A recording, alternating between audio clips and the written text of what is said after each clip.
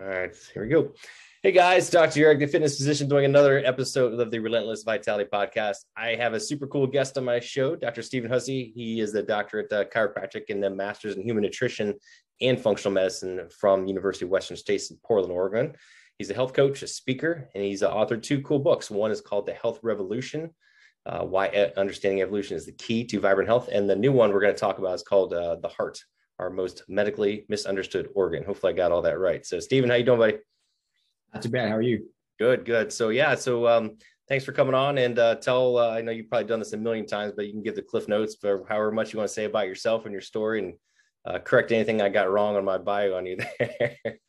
Yeah. So, I'm a chiropractor, functional medicine practitioner. In clinic, I mainly do very neuromusculoskeletal type medicine, but then I do online consulting, and I've written a few books, and that's where I focus on more like the health longevity side of things with clients online. But yeah, my interest in health is stemmed from, just like lots of people in this field, like from their own personal journey. And so as a kid, I had very inflammatory conditions. I used to have hives, and I had asthma and irritable bowel syndrome and terrible allergies and all these things. I used to break out in hives, just like all over my body, huge hives. And ultimately, all that inflammation resulted in autoimmune type 1 diabetes when I was 9 years old. And so my parents and I were kind of thrown into the world of Western medicine, trying to, manage these conditions. And so that's what I did for a long time. I just kind of managed them. But in college, I started to figure out that the way I lived my life had a direct impact on my ability to manage them and how effectively I could do that. And, through a lot of trial and error and just kind of figuring things out on my own, I realized that I didn't have to live with those things, aside from the type 1 diabetes that was kind of collateral damage from that inflammation when I was a kid.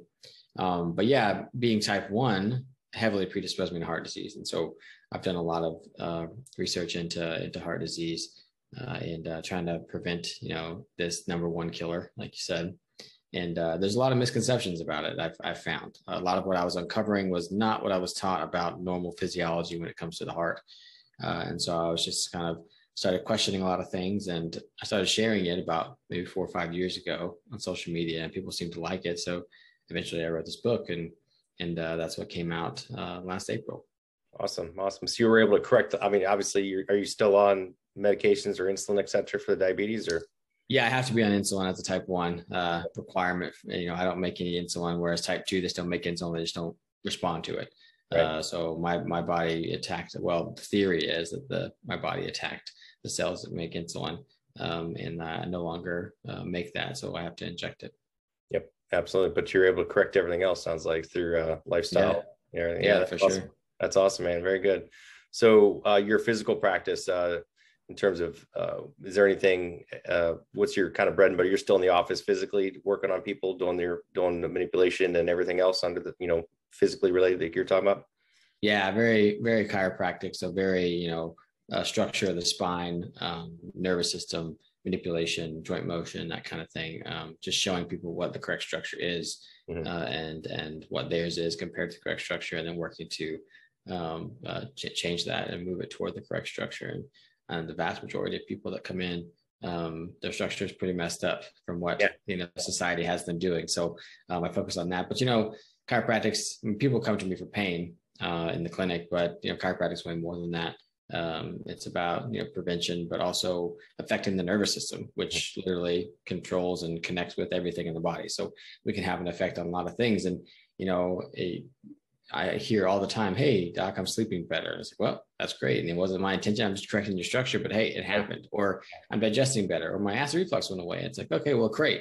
But those are just kind of, side effects from correcting the structure of the spine. Right. Yeah. That kind of leads me into, what we were talking a little bit, in terms of a lot of it is related to the immune system, the gut, and the nervous system and things like that, and kind of aligning all those principles. I found that myself with a lot of my patients. And how much of that has changed. I think I had, in your first book, I think you touched a little bit about that as well, right? About kind of ancestral living, the stress response, things like that. Correct. How we can modify that. Stress is huge. That's one of the big. Sleep and stress are always my first two I tackle. So I think you, anything you want to add on there, but you probably have some unique perspectives on the stress response, given what you've been through and how you deal with your patients. Oh yeah, for sure. And just to sleep too, like if you're not sleeping well or not sleeping enough, then doesn't matter how much you do during the day to try and get healthy, like you're not going to get healthy, because that's the time when your body realizes all that stuff and makes the changes and cleans out the system and everything. So if you're not sleeping well, then it's really hard for your body to get any benefit or as much benefit as it could from the workouts that you're doing and the eating right and that kind of thing. You gotta sleep. And because, you know, if you're not sleeping well, your circadian rhythm's off or whatever it is, you know, adrenal fatigue, then that's a signal that there's an imbalance in the stress response of the autonomic nervous system. And so the autonomic nervous system is just a system in our body that's monitoring our environment through our senses and telling our body if we're in a safe or threatening environment. Based on which one we're in, it has the appropriate response. Is it going to try and get away from this threat or fight it off, or is everything safe and we can digest and sleep and things like that?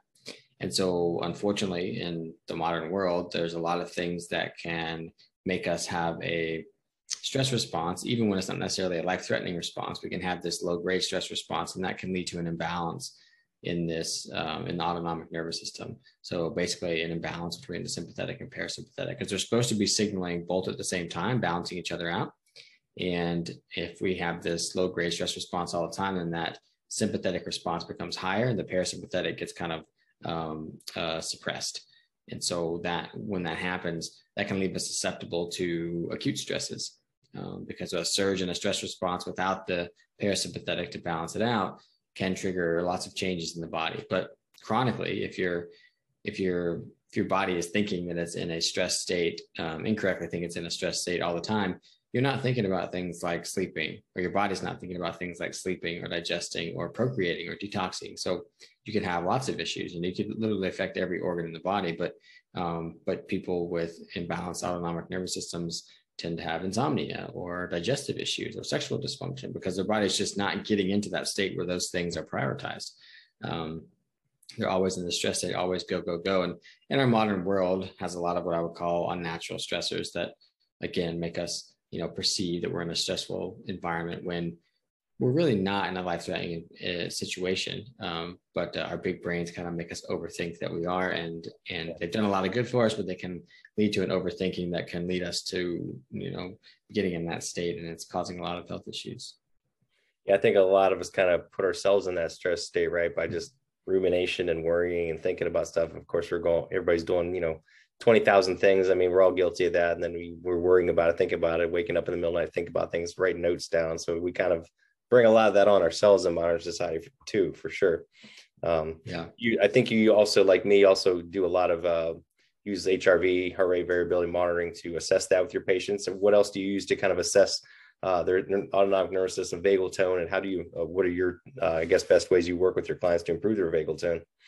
Yeah, so I mean, heart rate variability is the main one. I just get people trying to track that and getting the baseline, and then you got to try things to see what improves it or decreases it. So, but other things that aren't as scientifically proven. It's just, even if you turn the lights off in the bathroom and you take a pin light and you shine it in your eye, you get, like, if you stay in the dark bathroom for a while and you look in the mirror and you shine the pin light in your eye, and if it takes a long time for it to constrict when that light's in your eye, that can be a sign of autonomic imbalance, too much of a stress response, just various things like that. But heart rate variability is the main one. And then increasing heart rate variability, there's a lot of different things that can do that. Basically what it boils down to is creating a life that exposes you to nature, gives you positive, meaningful social relationships, a life that finds you creating or expressing gratitude, and then just a healthy whole food diet. Like, all these things are going to create balance in the autonomic nervous system. Mitigating electromagnetic fields, looking at the type of light that you're exposing yourself to, especially before bed. Like, are you exposing yourself to light that wakes you up or tells your body that it's daytime, or are you exposing yourself to types of light like more full spectrum light that is not triggering that, because all that stuff's going to affect how you sleep, which is going to affect your autonomic nervous system. So there's literally so many things, but then there's also all like the mindfulness practices, that people can do, whether it's yoga or even prayer or whatever it is that people do, kind of a spirituality side of things that can all those things. Humans have done them, various forms of those types of things, spirituality for since humans have been humans, and that's there's a reason for that, because it helps us calm ourselves, make sense of this chaotic world and things like that. And that helps us balance the autonomic nervous system. But yeah, there's literally a list, and there's just, heal the gut and chew your food enough. Like all these things have been shown. Chiropractic care have been shown to increase heart rate variability. Right. And that's the kind of life we want to create, surround ourselves. If there's toxic people in your life, they're probably not helping you achieve autonomic balance, right? So that kind of stuff. But then, when it comes to stress, like you're always going to have stress in your life. You can't avoid it. But research shows that the stresses that are the most detrimental to your health and to the autonomic nervous system are stresses that make you feel like you're out of control or in unpredictable situations. And so those are the ones that really stress us out and make us and have an effect on us physically, a negative effect on us physically. Yeah, spot on, man. That's well said. I appreciate that for sure. I think hence I think the resurgence, I think more and more of people getting into, mindfulness, breathing and yoga and Tai Chi and meditation and things, which of course have been around for centuries, but I think more and more people are discovering. And then, the hard part is one of my favorites, which you mentioned, is getting out in nature and doing stuff. I mean, think about, all the ancient cultures that, especially the long-lived ones, in Okinawa and the Blue Zones and even the American Indians, they were always, socially active, always out in the yard, gardening or working and doing things and connecting with nature, connecting with each other. And that's something we've definitely lost, or gotten far away from. That's probably the hardest to implement, I think, but you just get outside for, 20 minutes a day or something. I mean, there's something to be said for that ancient wisdom, right? And definitely. Yeah, for sure. And that also goes towards, reducing inflammation too. As we all know, inflammation is, the number one of the biggest causes of pretty much every malady that we face. Stress and inflammation go hand in hand. So this could be helpful for reducing inflammation too. I'm a big fan of things like sauna and red light and stuff like that. And I think you talked about that as well for many reasons, but certainly for stress and mitochondrial function and things like that. So, yeah, so let's get into the heart stuff. I'd love to dig in a little bit more and tell me about, you can talk about your book a little bit, and but I definitely want to hear your thoughts on what you learned to the heart. And I've been reading and learning a lot of stuff in the last couple of years about the heart too. You read a good book called I think it's called The Heart Book, Jeffrey Doc. I'm not sure how you say his name. A lot of good information.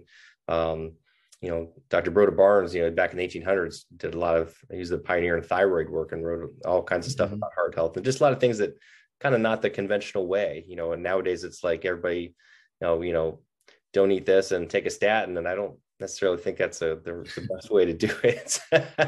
Yeah. There's a time and a place for it. I'll use the traditional medicines as needed, but I think they're definitely overused. But the biggest cool thing I want you to talk about is, your what you've learned about the heart and the flow of blood, etc., fourth phase water, structured water, etc. That was all kind of like I told you before we started recording. I heard about this, read about it a little bit, but never really did a deep dive. So I'd love for you to talk about that and tell us what you learned, how you learned it, and what you're doing to help your patients with it. Yeah, for sure. Yeah, I mean, I think I'll just kind of rattle off some of the big misconceptions that I came across with the heart, and then we'll go into that. Like, one is that the heart is not the main mover of the blood. There's a lot of evidence to suggest that it's not. We're taught that the heart is this pump that's contracting and forcefully pumping the blood around the body, and there's a lot of evidence that that's not the case. And if we just step back and kind of look at it, it makes sense. Or I guess it doesn't make sense that a heart the size of ours would be able to create enough force to move the blood all around the body. So there's that one. There's the whole cholesterol theory of heart disease, and how that's kind of very narrow-minded and short-sighted, and how that's not the case. And cholesterol has never been really shown to cause heart disease. There's the idea that heart attacks at least all heart attacks are caused by blockages. And they're not.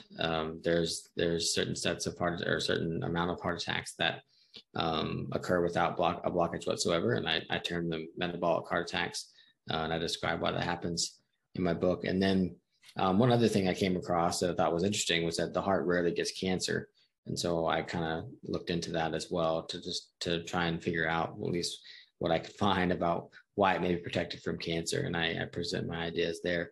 But yeah, so the heart, I guess if you just looked at it and you saw that it was contracting and constricting and blood was moving out of the ventricles and out of the atria every time that that happened, you'd think that, yeah, it's this, pressure propulsion pump that is sucking blood in from one area and forcefully pushing it out into another area.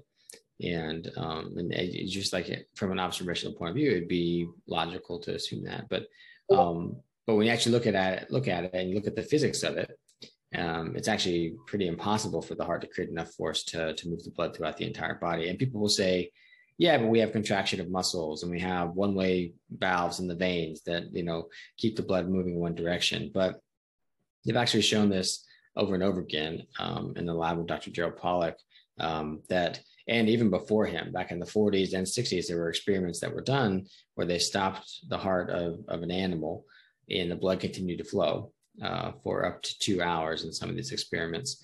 Wow. And they actually most recently did it in Dr. Pollack's lab with a chick embryo. And once they stopped the heart, the blood continued to flow. And if they put radiant energy into the system, the blood would continue to flow as long as they did that. And so what's going on here? Well, it turns out, like, to understand what's going on, we have to talk about what's called fourth phase water, or it's exclusion zone water, or structured water. It has a lot of different names. And it turns out that water has the ability to hold energy in the form of kind of like radiant energy. So that's energy that comes from the earth or from light, mainly infrared from the sun. And when it holds energy and then the water gets next to a water-loving surface, a hydrophilic surface, it can actually structure itself. So it changes, water we see as H2O. It actually restructures itself into kind of a new formation. So one of the hydrogens is cleaved off and we're left with an oxygen and a hydrogen. And those two things team up with other oxygens and hydrogens, and they make this lattice-like structure. It kind of looks like, hexagonal structure that teams up with other hexagonal structures, and it's like a fence panel looking thing. And that forms itself onto the lining of this hydrophilic surface.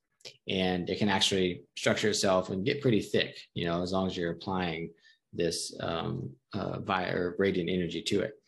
And so it turns out the blood is about half water, and it has the ability to hold energy, that water in the blood, and the lining of the artery is a hydrophilic surface. And so this is what happens when we have sufficient energy, to the body, or the water in our body is sufficiently energized, and it will structure itself on the lining of the arteries. And the cool thing here is that when that happens, it actually creates an energy gradient, kind of like a battery, that propels flow. And so they've done this with water in hydrophilic tubes, and they just have like a tub of water and they put the hydrophilic tube in the water. And as long as there's radiant energy applied to the system, the water will just can start flowing through the tube with no pump or anything necessary. And so and now they've shown that blood continues to flow even after the heart stops in all these different animals. So yeah, this is what's happening. And so, if blood is flowing, that's not to say that the heart's not doing a little bit of pumping. When it contracts, it squeezes the blood out of the ventricles, and that's just enough to kind of get the blood moving through the heart itself, but it's really not enough to get it moving through the whole body. And so, but then once it gets into the arteries, the structured water forms, and that's what propels the blood throughout most of the body. And so then the question becomes, well, if the heart's not the main mover of the blood, then why is it there? What is it doing? Right? What's its purpose? And so the purpose of the heart is to actually, so there's a few different ways that water can gain energy, can hold energy. One of them is vortexing water in the presence of oxygen. So vortexing, I mean like swirling, or so right. If you've seen like water in a river flow past a rock, and on one side it kind of eddies and swirls, on the other side, that's vortexing. Or if you had like those old soda bottles and they put water in them, they would like swirl them around, like that's vortexing in the presence of oxygen. And there's always oxygen present in blood, even in the venous blood, there's oxygen there. And so if you look at the way the heart muscle is oriented and the way it's organized, it's actually one big band of muscle that's kind of wrapped around itself. And the very inner layers of the ventricles are actually oriented in a spiral-like nature. So when the heart is contracting, it's actually spiraling, it's actually twisting like this. And so there are various points throughout which when the blood goes through the heart that it's vortexed, it's spiraled. And so When it flows into the ventricle, it's spiraling in there. And when it's contracted out, it's pushed out. And when it goes through the valves, it spirals on either side. And there's lots of places where it's vortexed. And so the main purpose of the heart is to vortex the blood, to almost like energize it so that when it gets into the arteries, it can form the structured water and propel the blood. So in a way, the heart is responsible for the movement of blood, just not in the way that we thought. But the other reason the heart is there is because if I was to go for a run, my tissues would create a demand for nutrients and oxygen. And so all my blood would flow toward those tissues that need that. And so if I was to go for a run and I didn't have a heart, all the blood would go over to the arterial side and the venous side would collapse. So we needed something there to help maintain the pressure between the two systems, to almost slow the flow of blood so that during times of exertion, we maintain the pressure between the two systems at least enough to not, for one side to not collapse, right? And so that's what the heart does. And there's actually lots of studies that talk about this, and I talk about in my book with endurance athletes, mainly soccer players, that show that yes, during exertion, the heart is slowing the flow of blood. And endurance athletes have been known to have the bigger heart muscle, and they think, oh yeah, their heart's working harder, so the muscle got bigger. But in these studies, they actually show that the heart muscle got bigger because it's more effective at stopping the flow of blood that's coming in so forcefully. Like the walls of the ventricles have to get bigger because they need to be stopping the blood more. So it's pretty interesting. It kind of flips things on its head. It does, yeah. It's like instead of a pump, it's more like a governor, kind of. Yeah, so it's compared more to what's called a hydraulic ram, which is a type of engineering mechanism that does kind of sort of pump blood, but it does so only when there's flow into the system. So it's flow activated, which makes sense if we're talking about blood moving on its own through these mechanisms we talked about. There's already flow into the system. And so the hydraulic ram only works if there's flow into the system. And so the heart is like two hydraulic rams kind of put together with the right side and the left side. That's so fascinating. And like you said, it does kind of flip it on its head, and it kind of, I guess we'll talk about like, what are some ways to, I guess, right, to optimize that, right? How do we get that natural flow, in terms of quote unquote energizing the system naturally, is like you said, is it from movement, from heat, from eating, metabolism, different, touching the ground, things like that. Like how do we make that better? I think some people have even talked about, don't they talk about like creating structured water to drink? I don't know if that makes a difference or not, but what are some things, I guess, to make that system function better, you think, based on that paradigm? Yeah, we touched on them a little bit when I was talking about balancing the autonomic nervous system. So it all kind of makes sense. We don't have to do like a bunch of different things for all these different things we got to balance. It's all the same things, really. So yeah, being in contact with nature, even sounds, like the right types of sounds, harmonizing sounds with our body have been shown to create more structured water, or energize the water, I should say. And the right types of light, full spectrum light like the sun. Incandescent bulbs, are way closer to full spectrum light than like an LED, or the blue light coming off the laptop and things like that. But yeah, there's people with the sunlight. I mean, infrared light. So Gerald Pollack in his lab found that infrared light, especially the 3000 nanometer wavelength, is the most absorbed by water. And so infrared, 40% of the sun is infrared light, sun's rays. And so that makes sense, evolutionarily, we were outside all the time.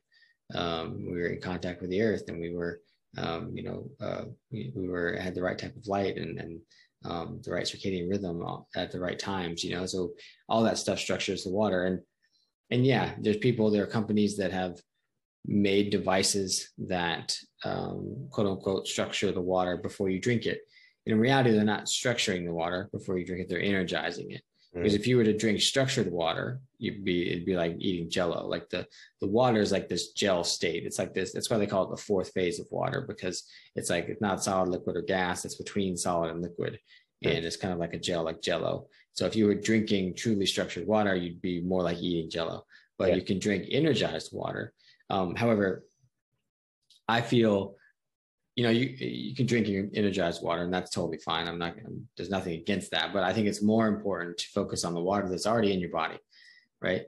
Instead of trying to, structure the water, energize the water, and then drink it. It's like, there's already I'm like 70, 80, whatever they say, percent water. Like let's energize that water that's already in there in our cells. And so one of my favorite tools to do that is infrared sauna. because infrared light is very well absorbed. But just getting out into nature, having positive relationships, right sounds, right light, like all these things. Like, and it's really interesting. We're taught from at a cellular level that mitochondria are what make our ATP, and they are. That's where their ATP comes from. And then we're taught there's always waste products. There's water, and there's heat, and there's free radicals, and all this stuff, and none of those are really waste products. The free radicals are there as signaling molecules. If they get to be too much, that can cause an issue. But they're there as signaling molecules to signal satiety and things like that. But also the water is in an energized state. So when your mitochondria are, breaking down the chemical bonds from food to make ATP, they're actually creating energized water as a byproduct too. That's what comes out. And then the heat that's given off from mitochondria is what maintains our body heat, but it's infrared. It's infrared heat. Right. So that the mitochondria are creating infrared heat. So that in turn helps energize the water that are surrounding the mitochondria in the cytoplasm of the cell. So it's all pretty fascinating to think about this kind of biophysics side of the body, right, rather than the biochemical side, which they go hand in hand. But there's a lot of talk about biochemistry because of nutrition and pharmaceuticals and all the stuff. But there's a biophysics side of us too. And so why is that all relevant? Why is the heart not being the mover of the blood relevant? Well, it's very relevant to something like heart failure. Because in heart failure, we're saying, oh, the heart, it's not pumping blood like it's supposed to, it's failing. When in reality, if you look at it from this perspective, it was never the heart's job to pump the blood in the first place. Right. And so we have to understand other mechanisms that may be breaking down that are leading to this heart failure. And that could be poor metabolism, could be breakdown in the structured water that we're talking about in the arteries. It could be atherosclerosis, because I doubt, or at this point, I don't know for sure, but I doubt the structured water forms very well on atherosclerosis when the lining of the artery gets damaged. So yeah, that's why it's very relevant. And if you look at the research on infrared sauna use in people in heart failure, it is absolutely phenomenal. So it just kind of drives everything home. Like, the heart's not the mover of the blood. If we upregulate mechanisms that do move the blood by exposing the body to infrared light and creating more energized water that structures itself and moves the blood, then their ejection fractions go up, the size of their hearts go down, the edema goes down. It's crazy how well these people respond to these things. And that's what drives the whole idea home for me. Yeah, that's fascinating, man. That's really cool. I mean, and once again, it kind of comes full circle to where we're talking about, with the ancient lifestyles that we've kind of forgotten about. These, think about the Indians, the shamans, etc. What were they doing? They're outside in the sun. Maybe they're smoking or just touching the ground, but they're heating their bodies up. They're moving, touching each other, getting that flow, getting that, it's all about, we're learning more about, it's all about the energetic states. A lot of diseases are metabolic in nature. I think, you talked about that too, with the metabolic issues with the heart. I think, and with my patients, I do a lot of what I call cellular medicine. Again, this is treating the body at the cellular level. And usually comes down to energetics and redox reactions in the mitochondria. It's like, if the energy going in, energy going out efficiently without excessive free radicals, when that gets mucked up, that's the source of everything. And I think you're touching on the same thing. And coming down to the bioenergetics, same thing. It's all about energy and energy flow, proper energy flow. When you get too much or inefficient, you get too many free radicals, and it damages the system, and it's a vicious cycle. So like you said, it's just another way to look at it. Again, it just all comes down to energy, so. And there are more ways that we gain energy than food, right? And that's something that's also been lost on people for a long time, is that we think, oh, we have to eat, and we do have to eat food to a certain extent, but it's not the only place that our body harvests energy. We get it directly from the earth when we're standing barefoot on the earth. We get it from light. We get it from other people. And maybe it sounds woo-woo to a lot of people, but it's absolutely legit that this is how we gain energy for different things. Maybe not metabolism and making ATP, but for other things, yes, we gain energy in other ways. Yeah, for sure. I forget his name now. I heard a lecture about that, and we were talking about, here's photosynthesis. Yeah, plants do create energy and oxygen, et cetera, but we're energetic beings too, and we make energy. And yeah, maybe we don't quote unquote make fuel out of it, but we do something with that energy, and there's a purpose behind it. So yeah, that's pretty interesting.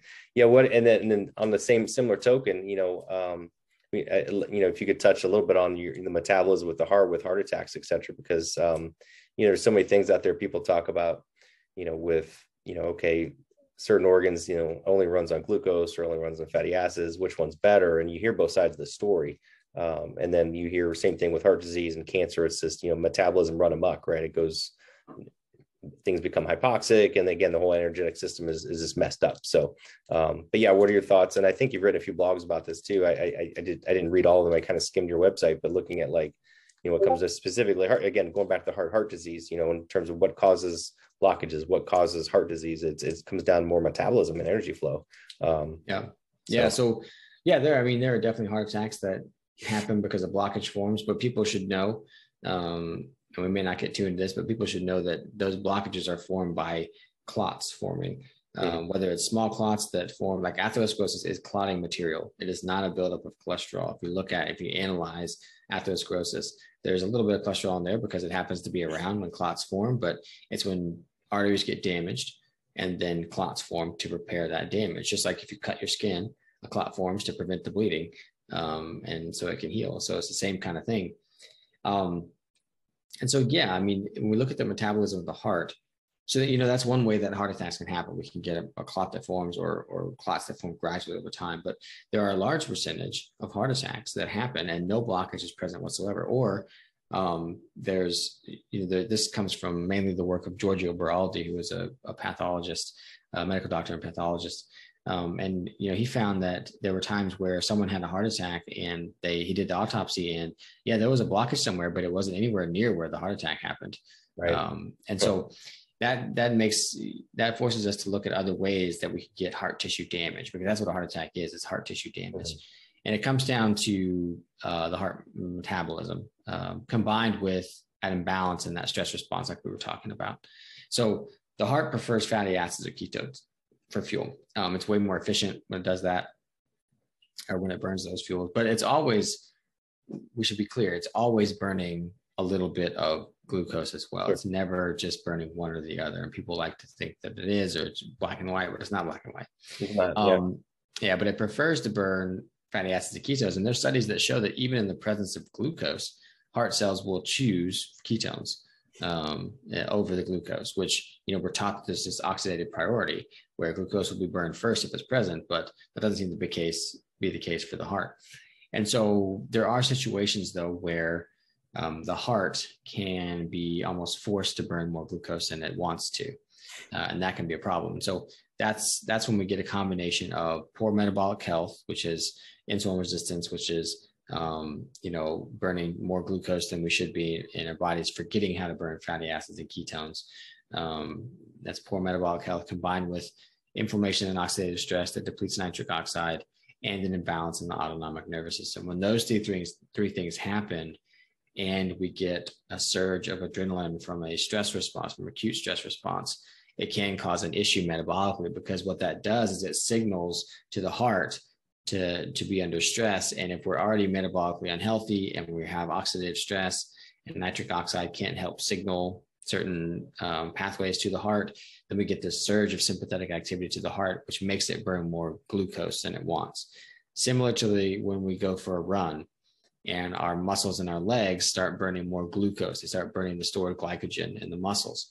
And we get what? We get lactic acid buildup, we get muscle burn because of hydrogen ions, things like that.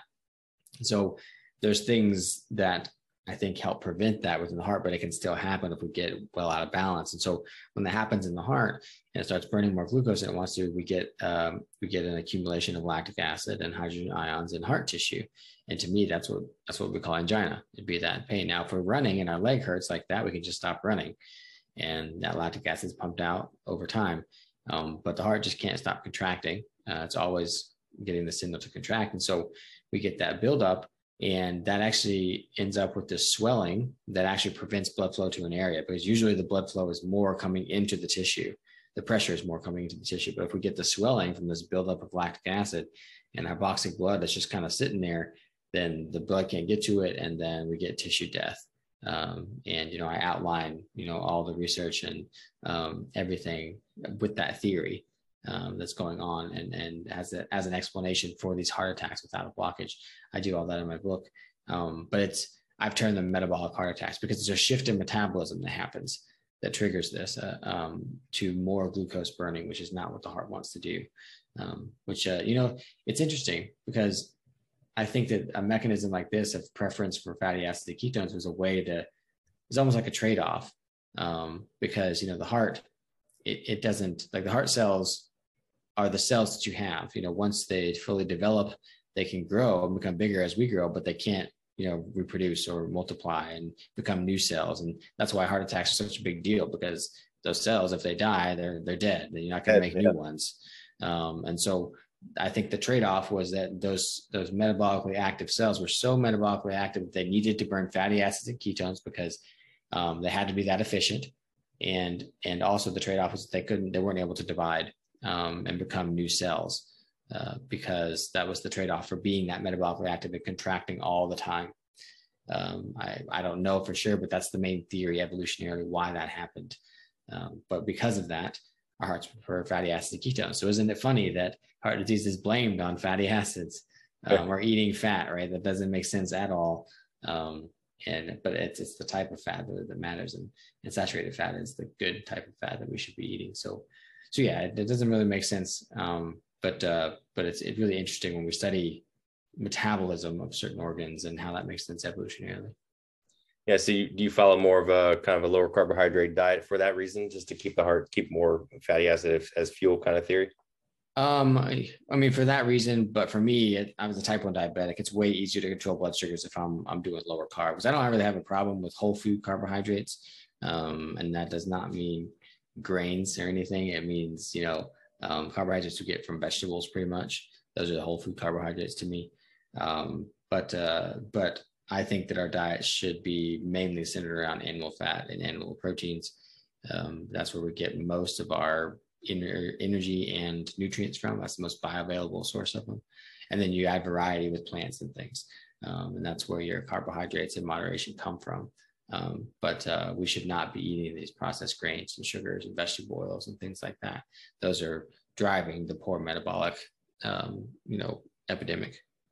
Yeah, I'm big on like eliminating all the oils and the excessive PUFAs and things with a lot of people, which has been everywhere in how many decades now. It's terrible. So yeah, like you said, that's the right fats, the healthy fats, saturated, some, coconut, olive oil, things like that. So makes me curious. You got me thinking about things like with lactic acid, because some studies will indicate, obviously, sometimes it can be used as a fuel, as a signaling molecule. But how many, you read, of course, bodybuilding literature and people who studied like body composition, like using quote unquote lactic acid training, right? Especially doing low carb to deplete the glycogen, you really crank up your lactic acid, crank up growth hormone, et cetera, to burn your fat and lean out and get your body primed to build. But that makes, and then other trainers, et cetera, you'll talk about, that's great. But if you could do too much of that, are you creating too much lactic acid, like what you just talked about? So I think with everything, there's a balance, right? So that got me thinking about lactic acid training, you know what I mean? That's interesting. Yeah, for sure. And like the cell, I mean, the body is in just life, nature in general, but like we look at it at a cellular level, it's incredibly resilient. If we get into a situation where there's too much lactic acid around, you better believe it's thought of a way to get rid of it, which is to burn it. Right. And use it for something else. It's not the most efficient way to do it. That's fermentation. And we don't want to do fermentation very long. I mean, that's one of the characteristics of cancer. When a cell is having to rely on fermentation and it can't use oxidative phosphorylation. But yeah, it's gonna burn lactic acid in some way. And in the situation with the heart, it's when it's acutely forced to burn more glucose, which causing the acute rise in lactic acid, and it can't handle it. That's the problem, right? But if some lactic acid is made, I mean, I wouldn't say that's ideal, but it's not going to kill you right there. It's just your body will use it, and it's very efficient at doing that. Yeah. And so like when it comes, I think creating general health and creating athletic performance are two kind of different things, because you can hack a system in your body for athletic performance in a certain way, but you won't need to do that to create health. It's just what you want to do for performance, because it's your job or your hobby or whatever. It's something that drives you. Two different ways of looking at things. Yeah. Yeah, but at what cost? Yeah, exactly. So yeah, no, and I love and I appreciate what you said about cholesterol earlier too. Not to get off on a cholesterol tirade, but I see that all the time with my patients. It's just like everybody, in traditional medicine, like drive it lower, lower, lower. I'm like, more and more studies are showing that, especially as you get older, that the lower your cholesterol is, the more mortality and problems you have. Our body's meant to have a higher cholesterol as you get older. It's protective. It's there for a reason. It reduces inflammation. It eats up lipopolysaccharides and endotoxins. It has a purpose. So I think this whole statin craze is just get that, get that cholesterol as low as, it's not the right answer. I've seen so much harm in that, so it's unfortunate, but yeah, you're spot on there. That's for sure. Yeah. What is there anything, what do you have planned for the year? Do you have any speaking engagements, conferences that you go to, anything else? What do you have up on the horizon for 2023?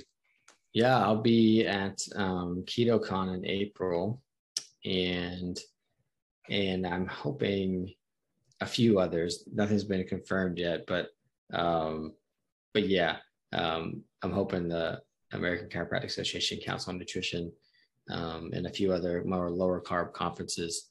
I just did the Western Price Conference a few weeks ago. So nice. Yeah, how was that?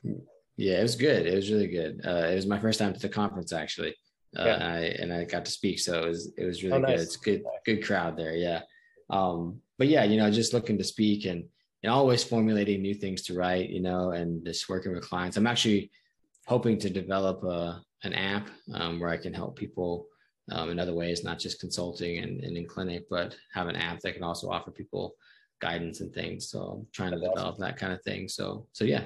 That's cool. Do you do your own research, write your own blogs? Do you have a team? Do you have people helping you with that, or? I pretty much do it all. Everything like in clinic is always going to be my main job. I feel like, and this other stuff I just kind of do on the side. So I don't want it to get too big that it overwhelms me and trying to do clinic and that too. Right. So, right. But who knows? It may shift one day and I may go the other way. So we never know. Right. Are you reading any good non-medical books nowadays? Do you read much, or? I do like to read novels. And some of my favorite authors are Michael Crichton and Dan Brown.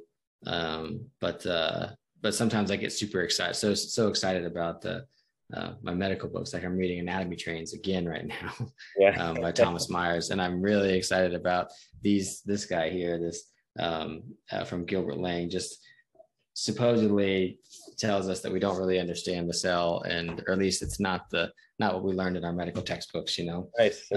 So I'm excited about those types of things. I like reading those types of theories and getting the whole picture, Yeah, that's interesting. I'll have to write that down and check that out myself, because I'm the same way. I like to read just different stuff and get different perspectives. That's the only way to learn.